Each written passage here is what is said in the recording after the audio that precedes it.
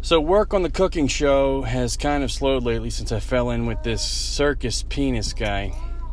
If you haven't heard of him, and a lot of guys pretend that they haven't, he's kind of like the main guy in terms of adult film / porno.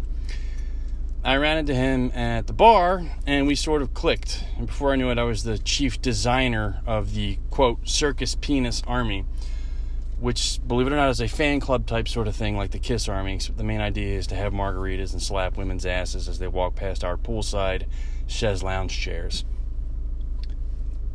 Anyway, currently I'm developing a uniform that flatters the male body while evoking Roman standards of sexual readiness. It's looking pretty good, and it had been a long time since I worked with patterns and forms and fabrics, and it's kind of all coming back to me. Not many people know that I know how to do this stuff. Pretty gay. So, I had him over to my place, actually. My wife prepared some dinner, and just to look at some insignia and headwear prototypes tonight, and it was during this evening that I asked if he wanted to stay for dinner.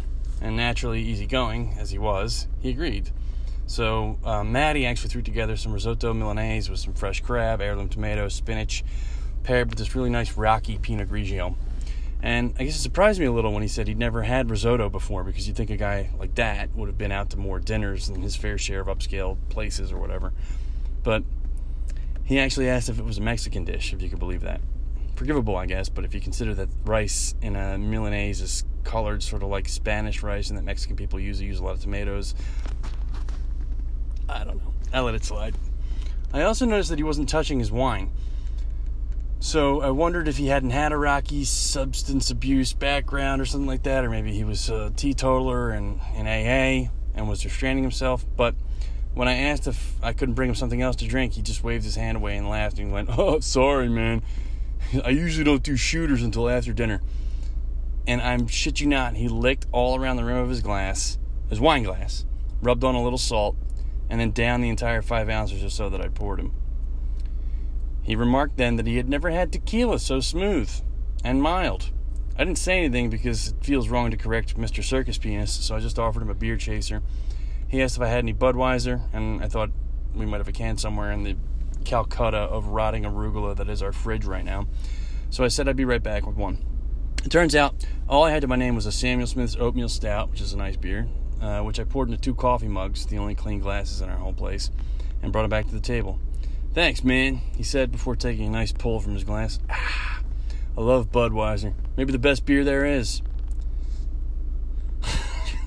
After the meal, when we went on to the headwear and insignia discussion, he was actually pretty remarkably lucid and insightful, which made our little dinner together all the more bizarre. I'm not sure what to do with a guy who apparently does nothing with his palate other than draw the beef curtains, if I may make a food cunnilingus analogy. It's sort of eerie. Or maybe that's the reason his taste buds are dead. Did his co-stars use corrosive douches in between scenes?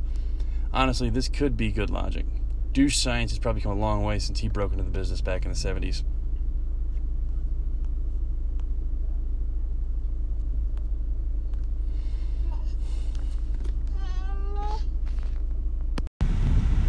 Fine, I'll look it up.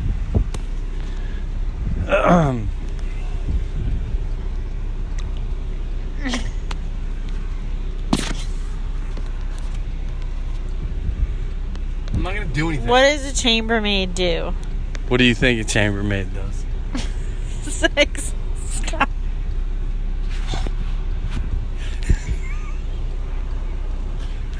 Continue.